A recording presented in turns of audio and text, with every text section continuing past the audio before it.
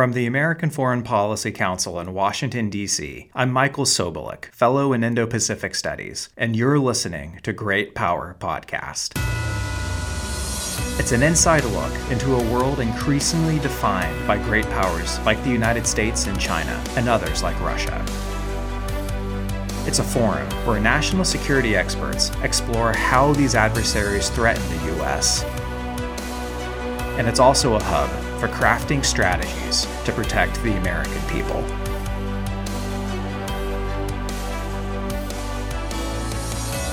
This is Episode 8, Russia on Ukraine's Doorstep Again.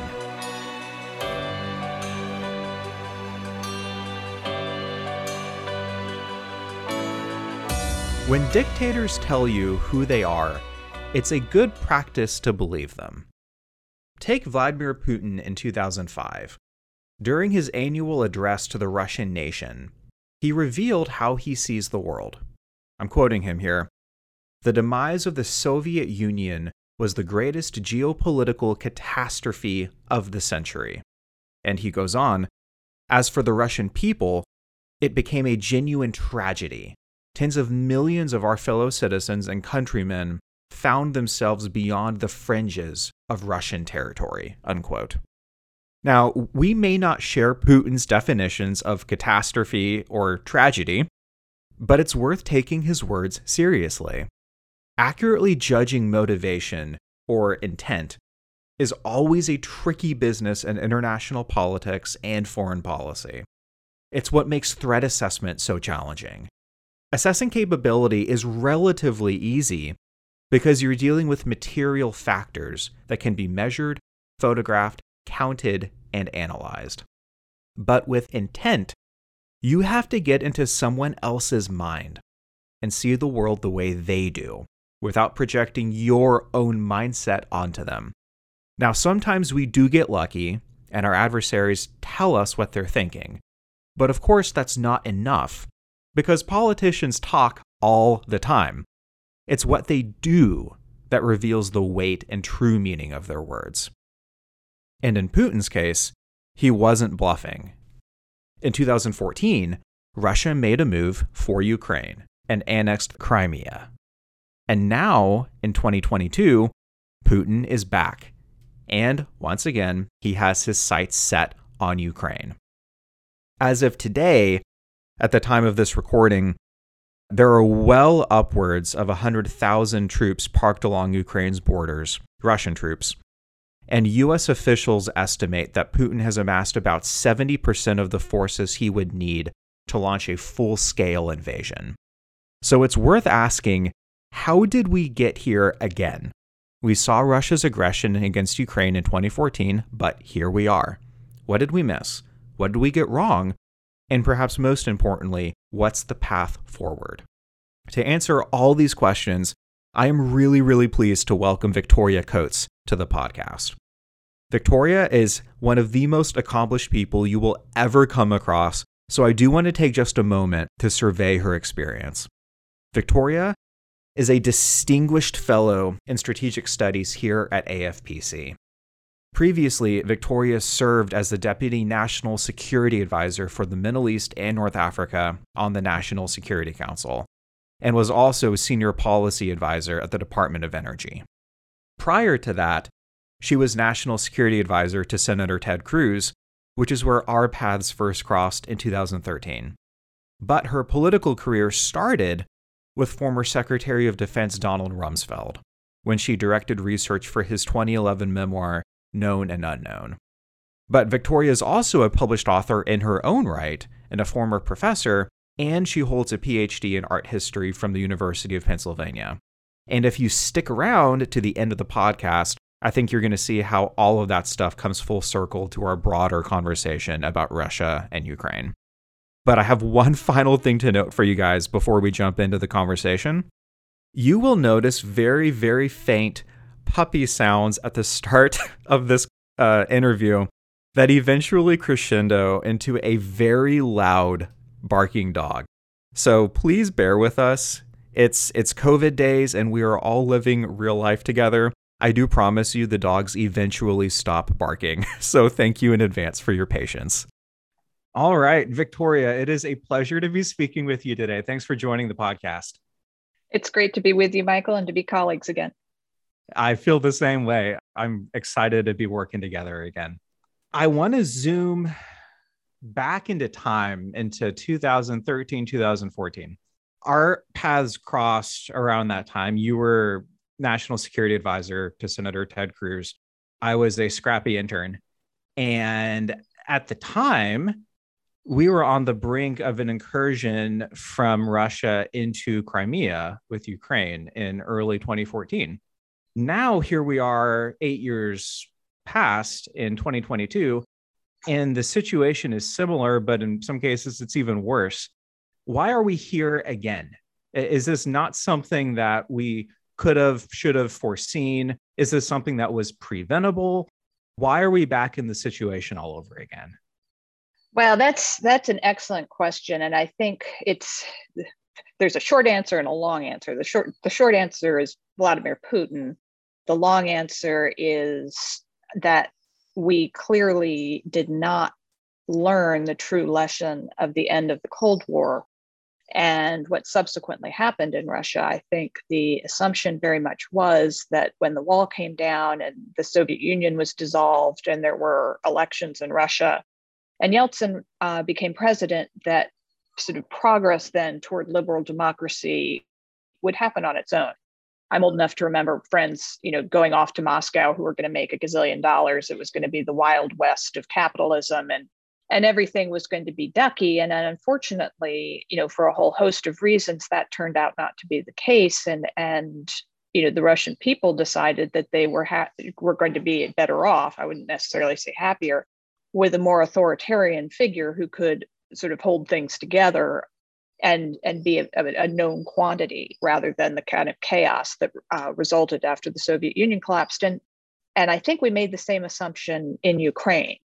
We had the very dramatic events of 2013 and the uprising and Maidan Square and the sort of freedom movement, all of which was authentic and organic. And then the elections and new president, and actually Senator Cruz and I traveled there in May of 2014.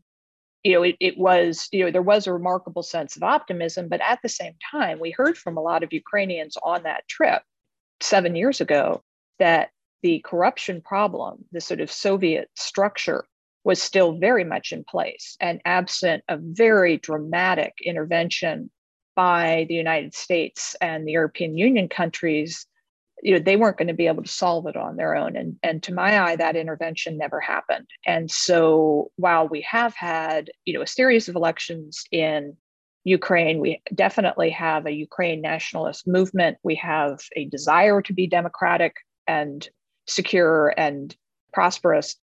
The hard work really hasn't been done. And so, if you're Putin, who felt in 2013-14 that he could right what he considered to be a historic wrong and reclaim Crimea for Russia, and you've had your eye on the eastern half of Ukraine for these many years, you, Putin, do not actually consider Ukraine a country. You consider it a series of territories, and that's why it drives the Ukrainians crazy when people refer to it as the Ukraine. It's like, no, it's not like the field or the glacier. It is a country called Ukraine. But if you're Putin, these are pieces that you could view in isolation and consume accordingly. And so, there are, I think, a host of reasons he did not take dramatic action during the Trump administration. But I think particularly after the horror show in Afghanistan this summer, I think he saw an opportunity. I think it's an interesting insight into how Putin sees this particular front with Ukraine. And it's one that you hear a lot of people talk about, whether in Washington or honestly throughout the academy in the United States as well, which is how NATO has played out since the fall of the Soviet Union. And you hear this not just from academics, but increasingly from some members of Congress as well, that maybe there was something to Vladimir Putin's critique that NATO shouldn't have expanded after the Soviet Union fell. And that what Putin is doing in Ukraine now is not offensive, it's defensive because he feels encircled and NATO was too aggressive when, in the wake of the Soviet Union's demise, maybe NATO should have pulled back. This is something that I hear constantly. And I wonder if you think there's something that we're missing when people frame it in those terms. And I guess to put a finer point on it, if the West were to cede Ukraine to Vladimir Putin, would he be happy? Would he be satisfied? Would he stop there? No more than he was when he went into Georgia in 2008, when he again sensed weakness from the United States and went after something he thought he could take without serious repercussions. And so I would say two things. First of all, NATO is a defensive ally. NATO has never been deployed offensively against Russia or anyone else. And so I think that on its face, that's a canard that somehow he is threatened by NATO. It's none of his business if sovereign independent countries wish to join NATO. He might note that it's an application process, not NATO going out and seeking you. And so this is the desire and impetus of the countries in question. And I think, this kind of acceptance that an imperial, aggressive, expansionist Russia is somehow justified in Europe is an awfully defeatist kind of position. And again, one should ask the people of Ukraine what their views are, and if they all thought this was a good idea, I think we would have seen the last 7 years take a very, very different tack. But I think somehow condoning Putin's actions by blaming NATO is, as I said, I think unbelievably self-defeating. And we need to look at his, being Putin's, real discomfort with the democratic movement in Ukraine, which can almost exactly be dovetailed with the Nord Stream 2 project. And I was very struck by something Dana Perino said the other day, which she remembers being a backbencher. And again, I apologize for the dogs. We're getting everybody settled. We have a new addition. This is real life. It's okay. It is COVID life. But Dana was saying in 2005, she was a backbencher as deputy press secretary at the White House for a George W. Bush Merkel meeting in which Bush raised Nord Stream 1 and said, is this a good idea? Why are you doing this? And, Merkel had the same answer then that she had last year, which is, we feel that this is a perfectly acceptable solution to Germany's energy needs, and also, a way of bringing Putin kind of into the international community. And so that's been going on for 17 years. That's not new. But he's been playing this game for 17 years. A whole bunch of people woke up to the dangers of Nord Stream last year. I think you are right to bring up the angle of Nord Stream for so many reasons. But the first place my mind goes to is to a book that was published back in 2011. I think you're going to be familiar with it. It's by Donald Rumsfeld. It's called Known and Unknown, which you had more than a hand in pulling together. Heard of it. Rumsfeld's commentary on Russia at the time is really fascinating with the benefit of hindsight. He says here, and I'm quoting just a small snippet, in 2001, Russia was at a crossroads, and in many ways, it remains there even a decade later, at the time, 2011. Though the Russians retained the nuclear arsenal of a great power, in other respects, they were weak. They had lost much of their old empire, as we just discussed. Their gross domestic product was small, largely dependent on the extraction and sale of oil and natural gas, shrinking population, a litany of strategic issues. And yet it seems Moscow has leveraged, in particular, its oil and natural gas capacity to great geopolitical impact, specifically in Europe. So I do want to turn to the topic of pipelines and energy routes, and specifically Nord Stream 2. This pipeline has been in the news all over the place. What's the connection to Ukraine, and what's the strategic gambit that Putin is trying to achieve with it? Well, and I could point to the map behind your shoulder. to show people how this works, the traditional gas lines into Europe from Russia go through Ukraine, and that gives Ukraine a significant amount of income, and also say, over, whether or not the gas is going to get to its intended destination. And Nord Stream 2 is Nord Stream 1 and 2 are undersea pipelines through the Baltic. So there isn't that middleman, as it were. And the assumption is that as Nord Stream 2 comes online, and Putin's already doing this, so it's not an if, it's not an assumption, it's fact, he will reduce, probably eventually to zero, the European destined gas going through the Ukrainian pipeline. So this, in effect, cuts Ukraine out and makes him the person with the finger on the exclusive switch of the pipeline going to Europe. So he will make the decision about how the gas gets there, not anyone else. And he has been using this tool very, I would say, bluntly since late July, when he started to reduce flows into Europe through the Ukrainian pipeline in an effort to force the Germans to do the last certification of Nord Stream 2. We've sort of skated through it. European energy prices are on the craziest of swings. It's become incredibly expensive. You have factories shutting down so that they can sell their electricity. They make more money selling their purchases of electricity than they do selling the products they're supposed to be making with said electricity. So we haven't even started to feel what those kinds of disruptions in supply are going to mean in an already very snarled environment. But that's yet another problem with which we're going to have to contend. And I would say, not surprisingly, I think Rumsfeld was 100% right. I think what he could not have foreseen in 2010 would be the emergence of the United States energy dominance from about 2014, 15 on, and all that entailed in terms of our having the same kinds of resources and even export potential that Russia has. Now, we've got a lot of other things as well that Russia doesn't have, but what I find very interesting about Putin's decision-making, in the 2005-2006 timeframe is, I think he took the measure of the climate movement and decided it was a paper tiger. And all those who said we were hitting peak oil right around that timeframe, that's a favorite topic of another one of my former erstwhile employers, Rick Perry, is, this whole peak oil thing was invented.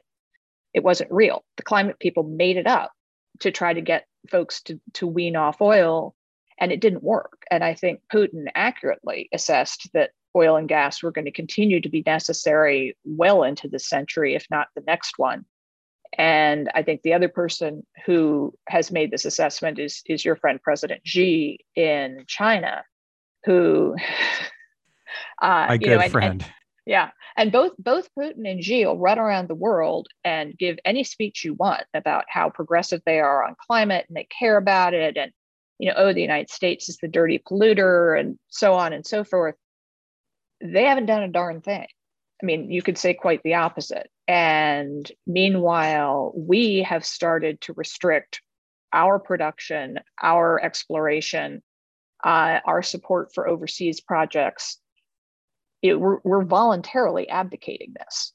And, I think that it was the assumption he made. It was reversed during the Trump administration, obviously. And I would add that we did that without in any way negatively impacting climate. As a matter of fact, I believe our emissions reductions are the greatest in history of any administration in history. So these two things are not mutually exclusive in any way, but to continue to have the enormous strategic leverage that energy dominance gives us, we have to continue with exploration and production. And the minute we give that up, you're playing right into Putin's hand. So 2 follow-up questions. One short, the other is a little meatier. The first one, is the United States in a competitive position to offset Russia's energy dominance in Europe? Is it just as easy as increasing our exports if we're able to, in a crisis scenario, to relieve pressure from European partners and allies if Putin plays energy politics? The short answer is no. We can surge exports that could go various places that we're already major suppliers to. Japan, for example, which would free up other gas. It will take time. And a lot of that would have to be done by barge rather than by pipeline, which is also harder and more expensive. And it's why, the State Department coming out last week and announcing we no longer support the Eastern Mediterranean pipeline is so very disappointing, because it's not a viable project yet, but it's the sort of thing you want to start working on now so that you have that capacity going forward. And, obviously we have friends like the Qataris who can increase their exports, but it's not going to be enough to solve the problem. So a meteor question that is in the headlines, but I think takes a little bit of wading through complexity to get to the heart of Nord Stream 2 again, the debate on when to sanction this pipeline. This has been reflected in a lot of debates, particularly in the Senate right now, where you have our old boss, among others, Senator Cruz, making the argument that the single best thing we could do for Ukraine is to target this Nord Stream 2 pipeline now and not defer the threat of sanctions to after Putin invading. You see a consensus position, not just from congressional Democrats, but also from the Biden administration saying, no, we need to hang the threat of sanctioning Nord Stream 2 over Putin's head as a deterrent so he won't invade in the first place. Unpack that dynamic, because people throw around the word deterrence a lot at the 30,000 foot level, but it can get complicated when you actually get into a real life situation. Now, I not surprisingly would agree with Senator Cruz, and I would actually go back to the list of miseries from Rumsfeld that Russia needs to deal with, and also very important when dealing with the Russians to remember they're not 100 feet high, and Putin is not inevitable, and he is not universally beloved the way he might like to think that he is. So, the problem the Russians have, there's a lot of literature on this that I think gets neglected, is their reliance on fossil fuels will eventually run out. Not perhaps as soon as the peak oil folks thought, but they have had a bad problem diversifying, and it's why so many activities in the Gulf right now are so interesting. A lot of our allies there are looking and very aggressively at ways to diversify their economies. Mohammed bin Zayed of the United Arab Emirates, for example, has said that when the last barrel of oil is shipped from Fujairah, he wants it to be a parade. He wants everyone to be so excited that they have successfully exploited, obviously, their fossil fuels resources, but been able to, at the same time, create a new economy for their people. And, there's obviously some rhetoric there, but it shows you where their heads are. The Russians have not succeeded in doing that. They don't have the technological base. They say they do, but they don't. And they know we know this. And, our research and development budget in new technologies, everything from AI to cyber, dwarfs theirs. So I think doubling down on that advantage and continuing to pressure them economically in ways big and small is how you modify behavior, because Putin knows one thing: it's the mood of the Russian people. And he knows at some point, they're perfectly capable of uprisings. And, if he is unable to sustain the economy in an acceptable way, that's probably his greatest weakness. So I would say sanction Nord Stream now. Obviously, I would have done it before. We did. Keep those sanctions on, make sure everybody who so much as gives the pipeline a sandwich knows they're going to be pursued by the United States. And, who do you want to do business with?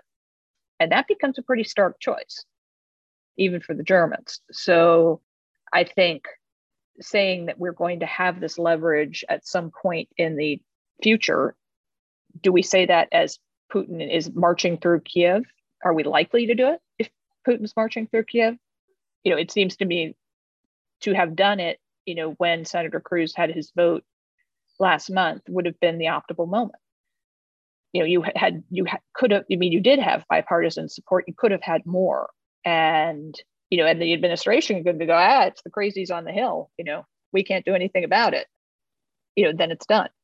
So I think they, rather than retaining deterrence, I think they missed a major opportunity.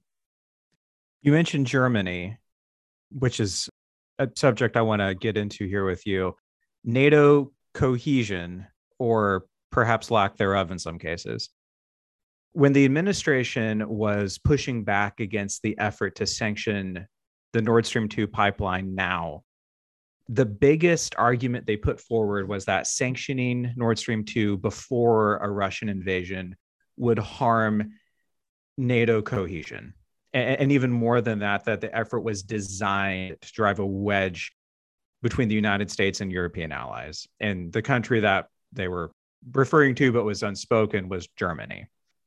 It's interesting looking back to the Trump administration and how the former president made contributions to NATO a big deal with how he approached the alliance. And at the top of that list was Germany. Now you see the Biden administration taking a very different approach, which is taking the foot off the gas of NATO defense contributions, but also beyond that, not being willing to take steps that would upset Berlin in this case. I'm curious to get your thoughts on the state of NATO, not in an existential way, but in this particular instance. How unified is the alliance on this question of Vladimir Putin's ambitions in Eastern Europe? Where is Germany in all of this? Well, I think, it's an interesting issue. As you said, President Trump did prioritize getting NATO contributions up. And to go back to Secretary Rumsfeld, when he was ambassador to NATO in 1974, I've read all of his papers, and he was complaining voraciously in 1974 about the feckless Europeans who were failing to invest in their own defense. So that was not at all new with President Trump. What President Trump brought, which no previous president had, was everybody thought he was perfectly capable of withdrawing from NATO, as he withdrew from Paris and he withdrew from the nuclear deal. And they knew the sort of diplomatic niceties that might have tied presidential hands in the past were not going to help them in this case. And we saw a dramatic rise in contributions to NATO. And what was fascinating to me is one of the last NATO summits I was privy to, at the end, Secretary General Stoltenberg came out and said, we actually got business done at this meeting. NATO is back. And I mean, Stoltenberg and Trump were not friends by any stretch of the imagination. But he, the Secretary General, recognized that what President Trump had done had not ruined NATO, but it had focused everybody on the fact that they needed NATO. And if they wanted to keep NATO, they were going to need to make these contributions because the Americans weren't going to be their ATM in perpetuity. So there was great value in that. And there was unity of purpose in NATO at that time. And I don't want to harp on Afghanistan, but I think, again, why you're seeing Putin start to move with impunity is he knows the damage that was done to NATO because of the way the withdrawal from Afghanistan was managed. And the fact that we did not consult with our allies who had been with us, for 20 years, Article 5 of the NATO Charter was invoked the first and only time after 9/11 and supported the NATO mission in Afghanistan. So for us to be so utterly disrespectful and just ignore our allies as the surrender was unfolding and leave them, in what they considered to be an untenable position, material damage was done to the alliance at that point. And I don't think we've assessed fully what it is. But again, I think Putin saw that. I think he saw even something they do that I think is good, like the Australia-British-US alliance, is handled in such a way that it completely alienates the French. And, so again, a good thing was done in a way that strikes at the heart of NATO. And Germany is obviously an issue. And to have a reunified Germany in NATO, including East Germany, which of course Putin thinks of as part of the Soviet Union, they have a different relationship with Russia. And I think that is always going to be a challenge. I think the best way to handle it, not surprisingly, is with a lot of tough love. Obviously, we have, Germany's an enormous economy. We have very strong ties, but at the same time, our interests are not always perfectly aligned. And so that takes hard work. But I've never seen Berlin respond with the desired change of behavior when you're basically handing them everything they want. The only time they're going to actually change and maybe partner with the United States on something that's a US initiative is if they feel there are going to be real ramifications and penalties if they don't do it. And they don't feel that way right now. So, they can have their cake and eat it too. I asked you a few minutes ago about this line of thinking that for one reason or another casts NATO as the villain here instead of Vladimir Putin and Russia. There is another strand of thought that I'm hearing more often on both extremes of the partisan spectrum, which is maybe we don't have the capacity we used to have right in the wake of the Soviet Union's collapse in the 90s. Maybe the United States doesn't have the wherewithal to be a global power with global interests anymore. And it might be time to start triaging our interests. And the line of thinking that is more often than not taken to is the theater that matters the most is the Indo-Pacific. And maybe in the interest of pivoting, to use a word with some baggage, to pivot towards the Indo-Pacific, we need to make sacrifices. And this is the argument that President Biden made days after the calamity of the pullout from Afghanistan. He said, I think it was the first justification in his speech in the East Room of the White House, that we need to position ourselves for competition with China. I'm hearing leading conservative politicians saying the same thing as well. Is it possible, with the power and the resources that the United States has, to stand up simultaneously to multiple threats from multiple dictatorships today? Are we able to really stand with Ukraine and also, to pick another example, stand with Taiwan? Well, my answer, not surprisingly, would be hell yes. If you look at where we were in 1942, we were in a considerably weaker position, both in terms of our international standing and the size of our economy, and we were able to stand up to and defeat both Imperial Japan and Nazi Germany. So if we have to, of course we can. Now, do we want to? Absolutely not. That was not a pleasant experience, and nobody wants to go through it again. And so the use of our power, which has been remarkable over the last 75 years, has really been to prevent that kind of thing from happening again. And we remain the world's largest economy. We have the largest military that has ever existed in the history of the planet. And to my mind, the way we continue to exert influence in the 21st century, which will obviously be different than it was in the 20th, is to make sure that economy continues to hum along, which is in many ways, why I think these administration's policies are so disastrous, because they are voluntarily restricting our economic growth in the name of climate, and in the way they want to manage COVID, and the way they want to approach social spending. It is more important to them that they use all of government resources in ways that, in my mind, really undermine the economy, both through debt and through policy. That's more important to them than the kind of power a unleashed, robust US economy would represent. And at the same time, our military, a lot of our colleagues at AFPC have done yeoman's work on military rebuild and what we should be doing. It's a huge task. It comes along about once every 20 years. You've got to figure out, what your strategic plan is going to be, where you're going to commit those resources. We have these extraordinary advances, things like the Ford, the F-35, the aircraft carrier, the Ford, the first of its nuclear class, all of which have had just endless technological glitches. That was inevitable. But we need to figure out how we resolve those once and for all and deploy those assets, and then look at what the next generation is going to be, so that we continue to be the purveyor of choice, that everybody wants to partner with us.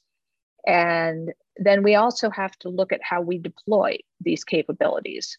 One of the things I mentioned was the Eastern Mediterranean pipeline to get gas up to Europe from our Eastern Mediterranean allies, from Egypt and Cyprus and Israel and Greece. This is a place where our private sector could be, if properly supported and incentivized, a kind of a third arm of United States national security. And in a way, for the China, what they refer to themselves as the China hawks, I consider myself a China hawk as well. But if you want to be hawkish on China, what you have to offer is an alternative. And the sort of amazing thing about this moment, and whether the administration can pivot to grasp it, or if it's going to fall to the next president, but to paint this as a stark choice for the international community. And in the wake of COVID, this notion that China's 100 feet high and, we have to put every nickel into the China basket is ridiculous. They just devastated the planet and killed 1 million people. And apparently that's not even bad manners. And we're all still going to go to the Olympics and invite Xi Jinping and all these things. But look, who do you want to be friends with?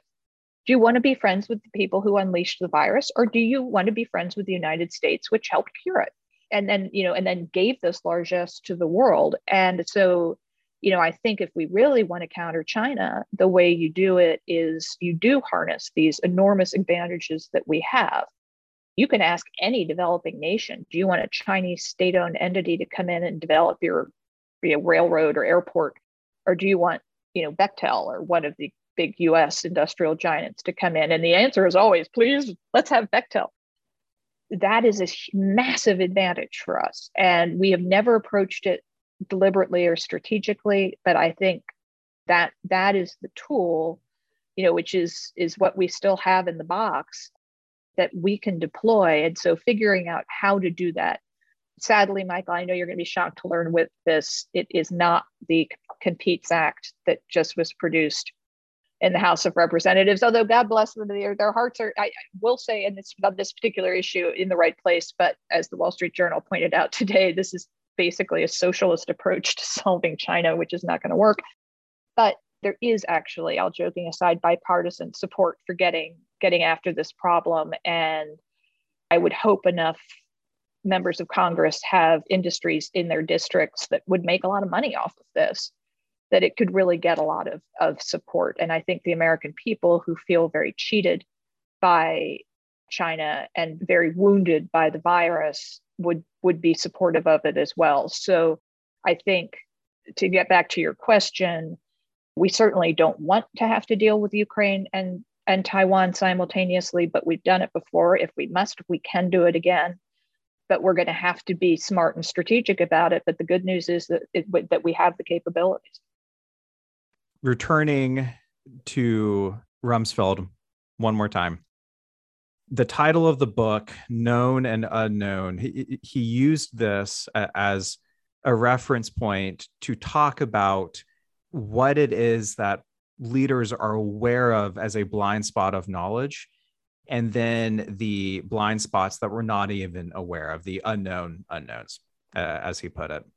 As you look at what's playing out with Ukraine and Russia today, and even at this broader geopolitical level of how the United States engages as a great power, or in some cases cripples itself as a great power, as you've laid out some cases for how we do that, what are the blind spots strategically that concern you the most as you look ahead, say, in the next 3 or 5 years? Well, I mean, one of the reasons that DR was so fascinated by the knowns and unknowns, what the example he would go back to is no one asked him about Afghanistan in his confirmation hearing to be Secretary of Defense. Why would they have? And when they, after 9/11, and it was clear Afghanistan was a problem, they went and looked for the plan of how do you invade Afghanistan, and it was decades old and not of any use. So they needed a new plan. So being prepared for that kind of shock is what one has to anticipate. And what concerns me most, this might seem like a cop out, but I don't think it is a change in decision making after this first year of the Biden administration, that things I was pretty confident would not happen under President Trump. One of the great strategic tools he retained was unpredictability. Nobody knew what he was going to do. Heck, his own staff didn't know what he was going to do half the time. And that's fine. Nobody voted for me, so we got a lot done under those circumstances, and it really did shape global decision making. Now, over particularly the next year, I think there is concern on the part of America's enemies that do not want America to have a robust global posture, that there's going to be a significant change in the Congress. So this time next year, all sorts of interesting things can be imagined and cooked up and legislated. As we both know, that's a pretty blunt tool for national security. It could slow some things down. But ultimately, the prospect of a change in 24 is what's going to perhaps accelerate some very negative developments. And I would see those as the emergence of significant Chinese spheres of influence in places we're not watching closely. I would see that as the expansion of any number of our enemies, but we can't forget about our Iranian friends, the North Koreans. There's a temptation to see them just in their own borders, and obviously they're not, and they're active throughout. Is it a nuclear proliferation that we haven't thought of? What if Venezuela tests a bomb? What does that mean for the Western Hemisphere? For that's the sort of thing that one worries is going to suddenly literally pop out, and we're just woefully unprepared. So it won't be that one because I've thought of it, but it will be another. And the question is, will the decision makers at that point have the intellectual elasticity that I would argue Rumsfeld did in the days after 9/11 to plan a historic intervention in Afghanistan that was, the shame of this year notwithstanding, was one of the great triumphs of creative modern military thinking combined with some good old-fashioned horseback riding and some other interesting things that our listeners can read about in Known and Unknown. But that's the key, is to have people in place who can shake themselves out of what they were planning on and plan for what the reality that they're given. So, my hopes and prayers are that when the shock comes, we're prepared. If you can indulge me one final question. This one is a little more of a personal note. You helped Donald Rumsfeld in writing his memoirs. I want to talk about a book that you wrote for yourself called David's Sling. And I think this is something that is really interesting about you, Victoria, because your entree into politics was working with a former Secretary of Defense. You had an entire life before this as an art historian and a professor, and you got your PhD in this subject. And I was rereading a little bit of your book, David's Sling, in advance of our conversation. And it struck me how you characterized the David of Michelangelo and the sling that David's holding. And I should say, for the listeners who have not read Victoria's book yet, that the premise of her book is taking 10 pieces of art and architecture through Western civilization and showing through this tapestry over time how democracy in one way or another has been this constant thread represented through the arts that has been an advantage, a strategic advantage, maybe an asymmetric advantage to the West. And David slaying his asymmetric advantage against the giant Goliath, I think is a powerful metaphor. And I want to ask you, as someone who has worked at the highest levels in national security and foreign policy, with the background you have, how has your experience in the arts provided you perhaps an asymmetric advantage in giving you a vantage point to see these things at a global scale that maybe most other people in this field miss, that they don't see? Well, I think I don't know that art history per se is that much of an advantage, but history for sure is. And the argument I would make about art history is that the physical records of these cultures that we study in the past, and David Sling, I'm very kind of you to mention it. It goes from the Parthenon to Picasso's Guernica. Each one of the 10 works in the book was deliberately produced to commemorate a free system.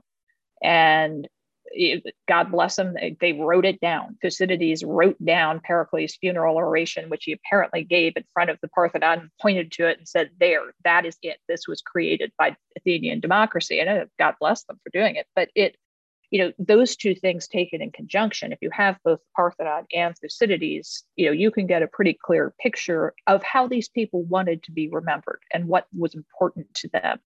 And, what was very moving and humbling to me in writing the book was, trying to get into the heads of the individuals who were making these enormous decisions under terrible circumstances with very little information.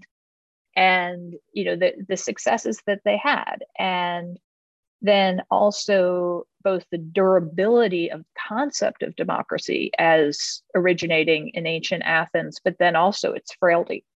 And certainly, in the last year or so, with all of the squawkings and howlings about the attacks on democracy, and oh, we're so frail, and oh, we're going to fall apart.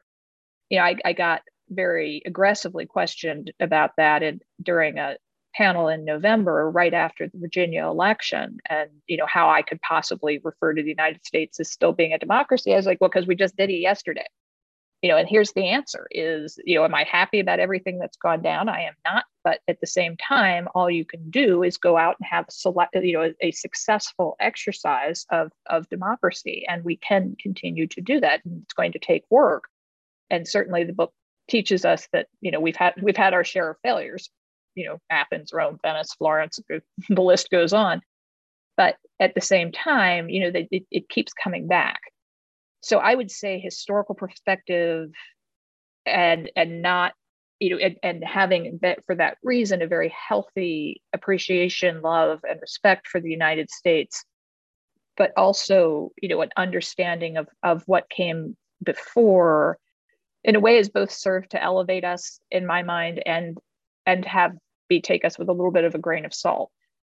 So I think having that and having an intellectual refuge is extremely important to, again, remind you that whatever is on the front page of the Washington Post today, as distressing and disturbing as it may be, as even incorrect as it may be, it's going to pass. That is both a comfort and I think can lead to some broader thinking and some unusual solutions. And you can make connections between things. So in a way, it is an advantage. I'm really glad we're ending on this note. And I hope people who are listening see this not as this addendum attached onto this larger conversation about Russia and foreign policy. I do think there's a valuable connection to be made here. The thought that popped into my head listening to you, it takes a great deal of effort to enter the historical record to people who you can't sit across the table from and have a conversation with and try to, as you say, get into their head and to take the totality to the degree that we can of where they were in their point of time, the decisions they made, why they made it. And I'll tell you that the phrase that popped in my head when you were saying that was mirror imaging, which is so easy for those of us in foreign policy to do, which is to assume that the other person on the other side of the table thinks the same way that I do. And I really appreciate working with you in the Senate and now getting the chance to work with you now, because I've seen countless times how you have not just the capacity, but you see the value in really truly putting yourself in the position of another person and understanding the strategic rationale, not for the purpose of agreeing with them necessarily, but for the purpose of understanding and for the purpose of defending something that's valuable to us as Americans. So I think this is a really good note to end on. And I'm also just grateful to have the conversation with you. So again, Victoria, thanks so much for joining the show today. Always a pleasure, Michael. I look forward to doing it again.